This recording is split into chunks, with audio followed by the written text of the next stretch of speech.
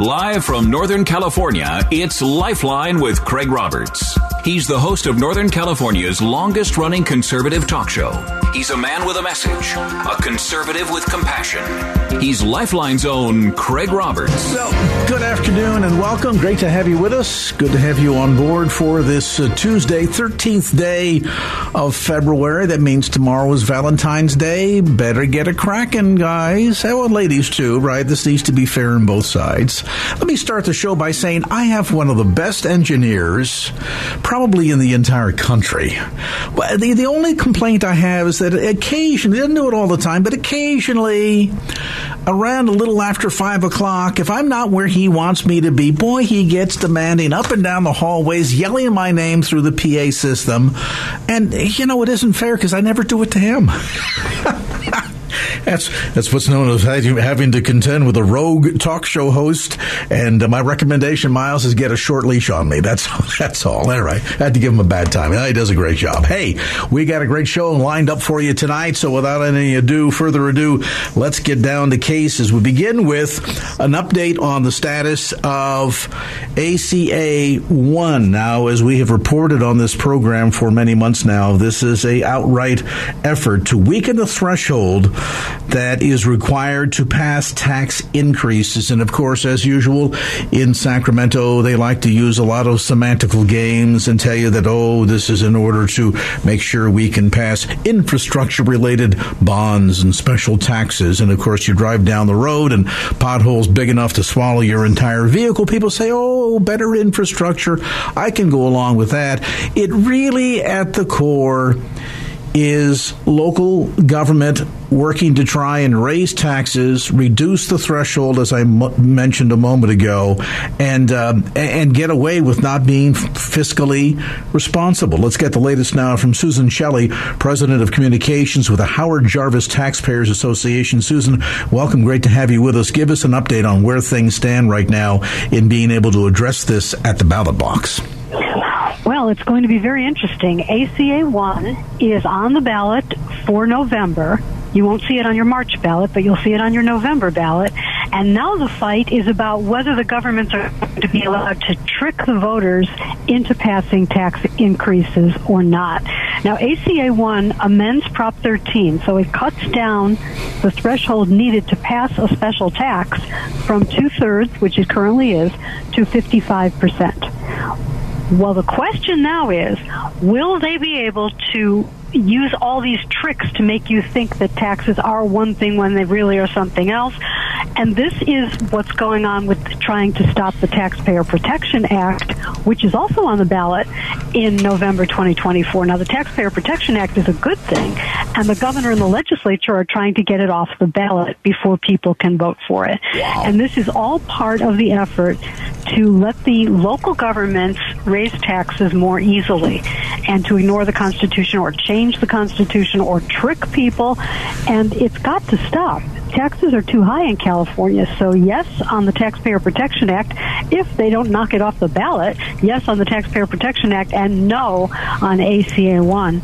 We're going to have our hands full from an education standpoint between now and next November. And to put this in perspective, and I want to urge everyone listening who owns property here in California, you want a wonderful little exercise in how important the protections of Proposition 13 are, and what would appear to be a minuscule a minor change in reducing the threshold from 2/3 to 55%, what it might mean for you and your property taxes. If you go to guessinggame.org, that's guessinggame.org, and just put in the value of your home as of right now. You can look it up online. You can get an estimated value of your residence, your home. Put that into the field in guessinggame.org and then hit calculate, and wow, what a shocker it will be. I did that a few moments ago, Susan, and I determined that it would mean an increase in my current property tax rate of 500%, equal in a lot of cases to what a house payment would be, quite frankly. and sans the ability to have that cap as we've enjoyed since 1978, it would have meant that the state of California could have increased the value of my home. Talk about inflation, 18.5% annually over the course of the 24 years that I've been an owner to get me that 500% threshold. That's a shocker. It's really true. GuessingGame.org is the Howard Jarvis Taxpayers Association calculator that shows you what your property taxes would be if Prop 13 had never passed. Because before Prop 13, you were assessed on the market value of your home every year, which is something you can't control. It could go up 25% in 1 year, and it did at one time, and you could do nothing about it. And then the tax rate was a statewide average of 2.67% of the market value of your home every year. Wow. As a condition of keeping your property. So people who bought their home more recently than 1978 very often make the mistake of thinking that they're not protected by Prop 13. Oh, I don't have Prop 13. We'll hear them say. Yes, they do have Prop 13. Everybody is protected by Prop 13. If it had never passed, that's what you would be paying right now in property taxes, statewide average. And I won't tell you that it's shocking or horrifying. I will tell you that it is in the out on the street category, and it would be true for so many Californians, especially those that perhaps reach retirement age, they're on a fixed income, they think, okay, worked real hard, bought a home, paid the mortgage, now I get a chance to enjoy my final years. If it had not been for Howard Jarvis and Proposition 13, I would argue that most seniors today, it would be impossible for them to remain in their homes in California. You know, with inflation the way it is, I think it's impossible for everybody. I don't know how many people could afford to buy the home that they already own if they had to go out on the market and buy it at today's prices. It's crazy. And, of course, we see so many young people who don't think they have any hope of ever catching up to it. And something has to be done about that. We need more housing construction, and we need all kinds of different policies to encourage what's needed for people to be able to afford homes.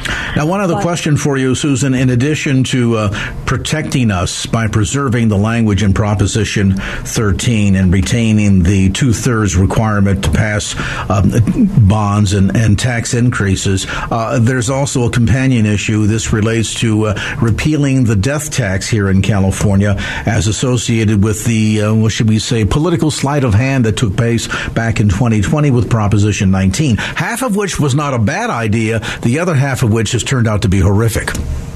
Exactly. It took away the parent-child transfer protection. So it used to be the case that parents could pass property to their kids, a home and a limited amount of other property, with no change to the tax bill. And now under Prop 19, they slipped this in. They took that protection away, and all the property is reassessed to current market value when passed from parents to children, which is a very rude shock because no one can afford these taxes, and they end up having to sell family property, not just homes. If they can't move into them immediately, then they get reassessed, but also small business properties, duplexes, fourplexes, small apartment buildings, any kind of small business, a vacation cabin, any kind of property that's other than the principal residence, reassessed to current market value. And the principal residence is reassessed to current market value unless the children move into it and make it their primary residence within 1 year. And even that is capped. So many people are still seeing a tax increase. Yeah, and that $1 million cap is ridiculous because we know in parts of the Bay Area, as an example, you can have a shack that's worth $1.5 million. And it's tragic because at the end of the day, mom or dad dies, grandma, grandpa dies, your friends send you sympathy cards, the state effectively sends you an eviction notice. I mean, for a lot of people, that's what it comes down to. And, you know, I feel for the assessors. They don't want to be doing this. They don't want to send people who are grieving letters saying we're going to reassess your property. They don't want to get those phone calls. They don't want to make those phone calls. But they have no choice because the law says that people have 1 year to make this decision to drop everything, sell where they're living, move into their parents' property, and stay there forever. Because if they move out again, it's reassessed to current market value. Wow. Once again, indicative of the fact that politicians in this state simply don't know how to control their spending. The only thing that they apparently know how to do is raise taxes, and they will do any amount of political gerrymandering, political sleight of hand, manipulation, whatever, in order to get it done. We're going to be talking about this between now and November because it's going to be an uphill battle in terms of education. So let's start with you. If you're not aware of these issues going on, first let me send you to guessinggame.org. It's easy enough. Go to guessinggame.org and put in the estimated value of your home today. And you can also look that number up easily anywhere on the internet. Just put in your street address and half a dozen real estate companies will come up and give you an estimated value. And then be prepared for a shocker. And then we encourage you to hang out at the Howard Jarvis Taxpayer Association's website and get more information about the repealing, the attempt to repeal parts of Proposition 13, ACA 1, and what we'll be facing come the November 2024 ballot. Again, online, go to guessinggame.org. That's guessinggame.org. The Howard Jarvis Taxpayers Association at hjta.org. Our thanks to Susan Shelley, President of Communications with the Howard Jarvis Taxpayers Association, for that update. 5:15. And now back to Lifeline with Craig Roberts. California's ground zero for a lot of things. We're ground zero for entertainment, certainly for technology, Silicon Valley, et cetera, et cetera. Sadly, we're also ground zero for parental rights, but not in a good way, as explains Greg Bird, Director of Capital Engagement for the California Family Council. And Greg, we've spent some time on the program talking about some aspects of this, most notably down in Southern California, in San Diego, where there have been issues there of teachers being forced to essentially lie to parents and play along with the gender dysphoria game, et cetera, et cetera. But at the end of the day, this is no game. And most recently, what has unfolded up in Northern California in the Rockland Unified School District is particularly troubling. Tell listeners what's going on. Yeah, we have been fighting this last year to get school districts to implement something called a parent notification policy. Because we have discovered that many school districts are talking to kids about gender identity. They're telling kids they can pick their gender, and they start this in elementary school. And not unsurprisingly, more and more kids are coming out and saying, hey, I don't think I'm the gender I was told when I was born, right? Or my whole entire life. And so kids are changing their names and they're changing their pronouns. And the schools taking note, but they're taking they're following the Department of Ed's policy on this. And if a kid changes, asks to have their name changed, asks to be a different gender, the school is supposed to keep this secret from the parents. So you can imagine what's happening is more and more kids are identifying as something other than their natal sex. But the teachers have to keep this secret from parents. So they're using pronouns that the kids want in class, but when they talk to their parents, they have to go back to their original pronoun and name of the student. It's crazy. And so two parents down in Orange County, down south in Escondido, just refused to do this and filed a federal lawsuit. And the federal judge closed down this secrecy policy.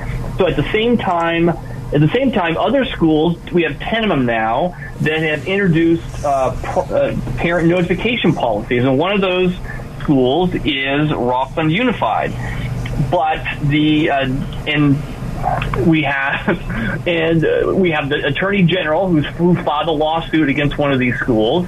But up here in Rockland, who filed a notification policy, the Department of Ed just did an investigation because somebody complained that they complained to the Department of Ed's Education Equity Office. Didn't know we had one of those.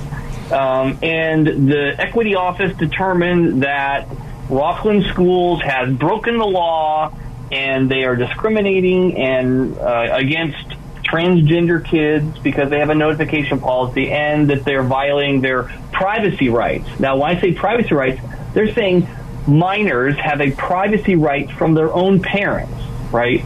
That the state is obligated to protect. This is never been, our privacy laws here in the state have never been interpreted that way, but that is what's happening. And so there's this dynamic where the federal courts are saying one thing, and then the state government is saying something else. So let me see if I can put this into an illustration that listeners can thoroughly relate to, Greg. Let's say, for example, you have a son or a daughter.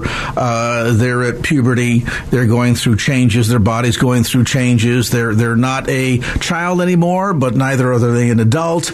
And so said son or daughter, for whatever reason, peer pressure, whatever, draws the conclusion that they think that they might have been born in the wrong body, the wrong gender. And so knowing that this perhaps would not necessarily go over smashingly with mom or dad, son or daughter decides that on the way to school, they will change clothing, they will change hairstyle, and they might leave the house as a boy but arrive at school as a girl, or vice versa.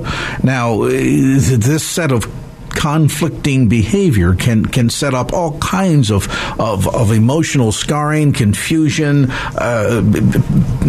everything from being bullied. You name it. At the end of the day, it can be very problematic for a child. But according to what you're telling me of the viewpoint of the Attorney General's office, it would prohibit a school district or a teacher from notifying the parents of said child that this behavior is going on, effectively creating this barrier of secrecy where the child would be able to live a double life, receive no benefit of parental counseling or psychological counseling or spiritual counseling, let alone even basic parental awareness of what their son or daughter is doing. And if the school district or a representative thereof were to notify the parent of what's going on with their own child, that would be considered breaking the law. Did I get that about right? That was correct. Wow. That's what's happening. Wow. And it's happening on a wider and wider basis. And so they're doubling down, even though the federal courts for decades have established that parents have the right to determine how a child is raised, right? It's a parent who decides what values a child has, who does the upbringing, right? And so if there's a disagreement, so parents should be completely involved. There should be no secret between a school and a child. But that is what they are now arguing. So we have the federal courts standing up to defend these notification policies. They're actually striking down the secrecy policies, but at the same time, the state is doing the opposite. And the interesting thing is, in the case down in Escondido, the Department of Ed is one of the people being sued. And down in that court, the Department of Ed said, hey, we're not forcing school districts to, keep secrets. This is just guidance, right? We haven't threatened, we haven't taken anybody's funding away, right? So you can't hold us responsible for what this school does. But at the same time, the Department of Ed is now going after Rockland, and it did this investigation, and it says, if you don't change your policy, we will take your funding, right? So, and so I talked to the attorney that's defending the teachers down in Escondido, and he gave me a quote and said, this is really strange that they would make two different arguments no matter where they are, right? And so they're going to keep pressing the Department of Ed and hold them accountable for violating parental rights. And so that part's encouraging. It looks like there's going to be a battle royale set up here if you've already had a federal judge ruling against this sort of discrimination and quote-unquote student privacy policy. It would seem to me it's only a matter of time before this makes its way back up the ladder of courts. You're right. It was an initial decision. It was a preliminary injunction to the secrecy policy. And so that's, when someone filed a lawsuit and they're pretty much guaranteed that they're going to win. A judge will say, "Okay, we're cutting this policy now," and so they still have to go to court to finalize it. But once that's made final, it's going to affect the entire state. And just recently, a couple weeks ago, the judge asked that Bonta, Attorney General Bonta, and the governor be added to the case. So it would be very clear when the case is decided that this doesn't just apply to this particular school district. This applies to the entire state, and the Department of Ed, the Attorney General, and the governor is going to have to be held accountable for violating the constitutional rights of these teachers and parents. Yeah, and understandably so. And we already have precedents to suggest that might happen. We'd had Dean Boyles on the program several weeks ago. He's, of course, an attorney and president of the National Center for Law and Policy. He represented a teacher down in Southern California who refused to go along with this so-called secrecy policy, and he was successful in obtaining a religious accommodation for his client. That, of course, means that the district there will no longer be able to require the teacher to use a student's quote-unquote preferred pronouns, nor keep secret a student's gender identity from their parents. So we have the precedent-setting case. It's just not being applied across the state of California. But looks like time may force a ruling on that. Our thanks to Greg Burt, Director of Capital Engagement for the California Family Council, for that update. Boy, like I say, California is the center of a lot of good things, but increasingly, not many of them are good. 5:30 from KFAX.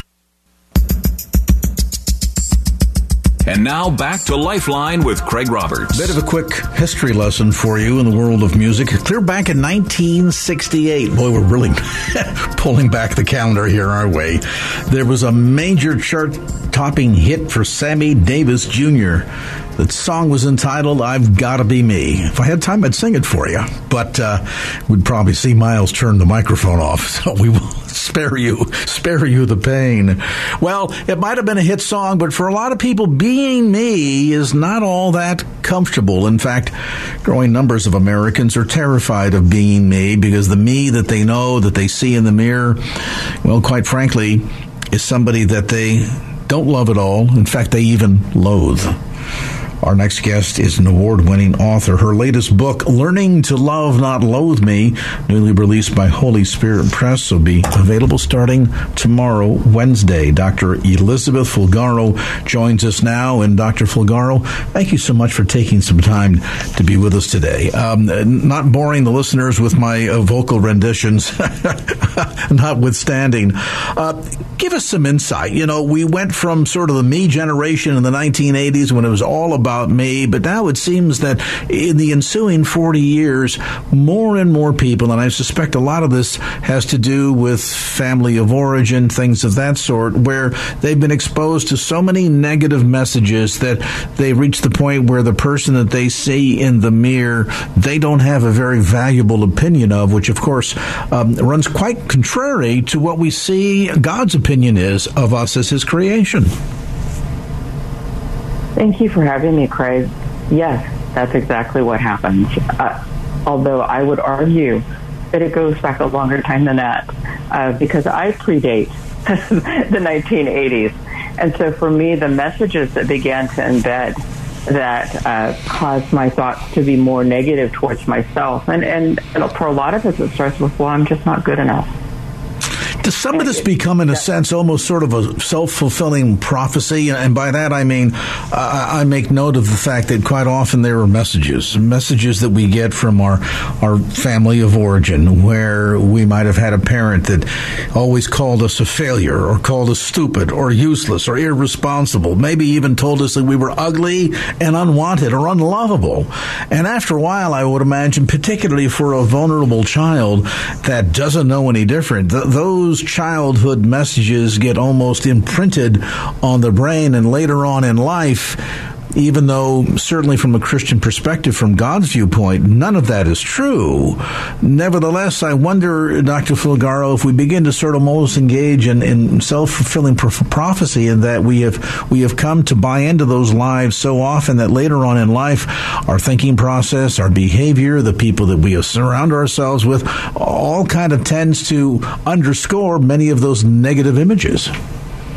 Well, the field of psychology has done lots of research that demonstrates that what we take in and what we see through other people, how they see us, that's like a mirror. And so we begin to interpret ourselves according to how others see us. It's not conscious even. This is a subconscious activity that happens. And, the Bible talks about what we're exposed to orally, because the Bible is written for us, but many people for centuries, they heard it told to them, right, or read.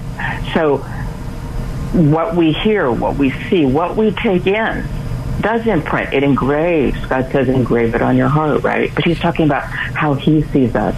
So there's a constant battle afoot of needing to become more and more aware of how God sees us versus these messages that we've received. But the big difficulty is most of us have these messages already embedded, the negative ones, by the time we're of an age where we become self-aware enough to start trying to evaluate, well, what have I heard? How do I see myself? By then, you're already looking at yourself through that lens of, I don't matter. I'm not good enough. You disqualify yourself.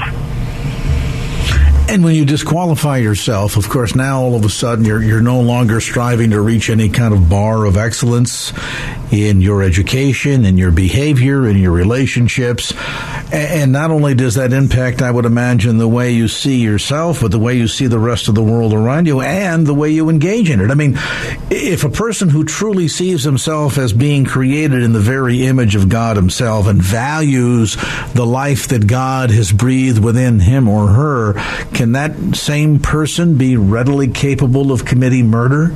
I would suspect not. But on the other hand, if you believe that life is useless and it's nothing but an endless game and there's no value to it whatsoever, then even the worst case of someone devaluing their own selves and then ultimately others would seem to be a pretty easy step. Well, I think that it goes a couple of different directions. It can go the direction you're talking about, but this is actually a little bit more insidious than that. And it impacts, therefore, a lot more people, especially in the church. Really, one of the manifestations of not liking yourself or not feeling good enough is perfectionism. Some of the highest achieving people who appear the most successful either don't like themselves, loathe themselves, find themselves not good enough, and so they're always striving to reach this bar of good enoughness. So it's a little bit more insidious than that. It's a little bit more pervasive than you might expect. Some of the people that you think are the most successful are struggling with on a day in, day out basis. So while they might appear, at least from a distance or from the outside, as happy, successful, balanced achievers, overachievers, and we think, wow, they must really have a sense of great self-worth and high esteem. In fact, just the opposite is true, and no wonder why suddenly somebody like that seems to be on this fast track toward success so rapidly crashes and burns, and everybody around them says, gee, we didn't see it coming. What happened? It's fascinating insight, Doctor. Yeah, well, and it can manifest that way, right? Or you can be a person like me where you just keep muddling along and you keep going. But here's what happens is a lot of times you won't, unless you get a real kind of a jolt from God or something else happens to kind of bring you to a different awareness or cause you to look outside these windows that you've put that you're looking through or your lenses. You're not necessarily then going to be able to walk fully into what God wants for you. And you're not going to be able to do your part in the body of Christ that he made you for, what he designed you for. All that beauty that you were supposed to bring to the whole world, because every person matters. Every person is a part of God's plan. Every person has a vital role to play in the body of Christ. And I'm not talking titles or positions.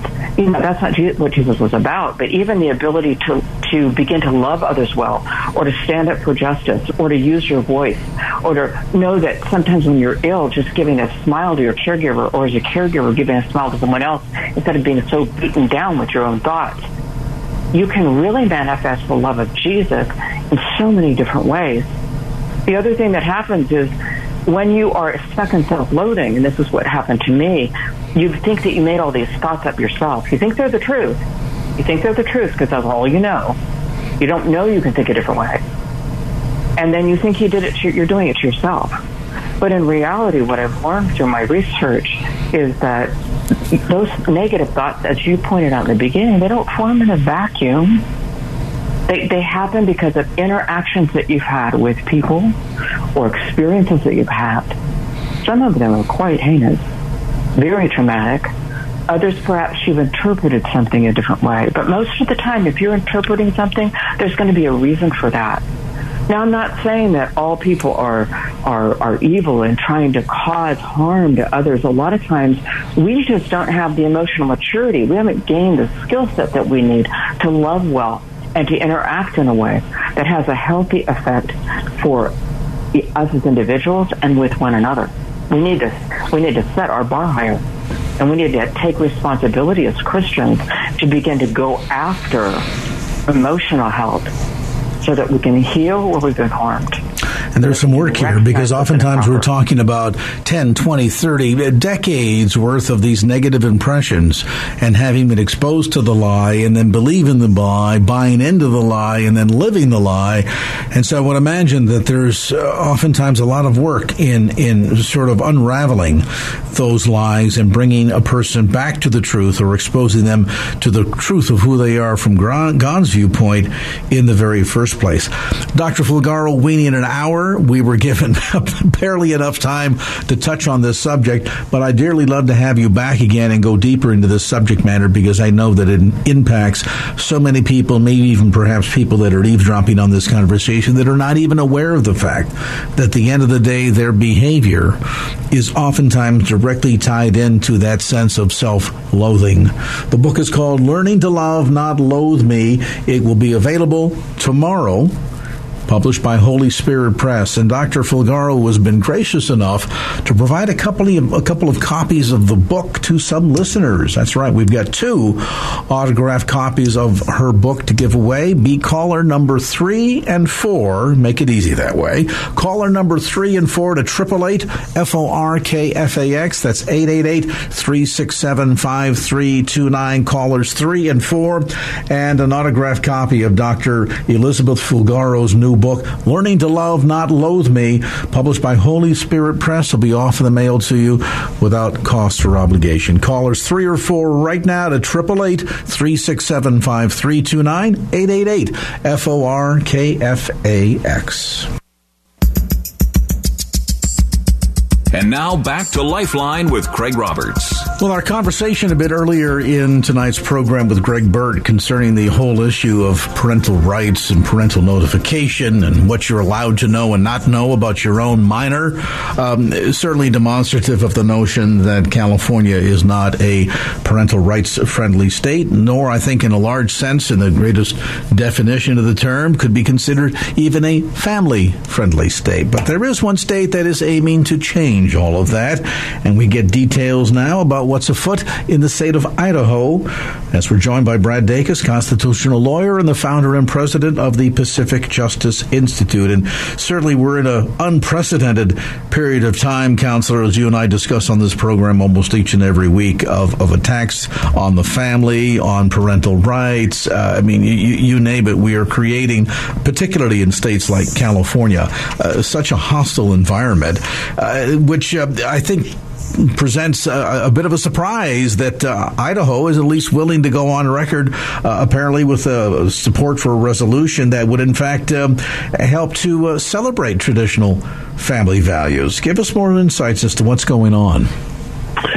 Yeah, we at Pacific Justice Institute, through our attorney in our Idaho office, Catherine Hartley, we co-sponsored a resolution that will, it's called HCR 20, that will create what's called the Traditional Family Values Month. It starts with Mother's Day, and then it ends at Father's Day. So it's an interesting time frame.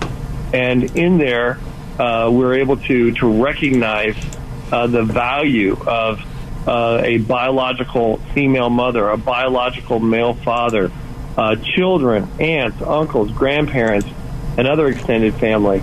And in fact, research has demonstrated, Craig, that children raised in traditional families are more likely to lead successful lives than those who've not experienced the same level of family security and stability.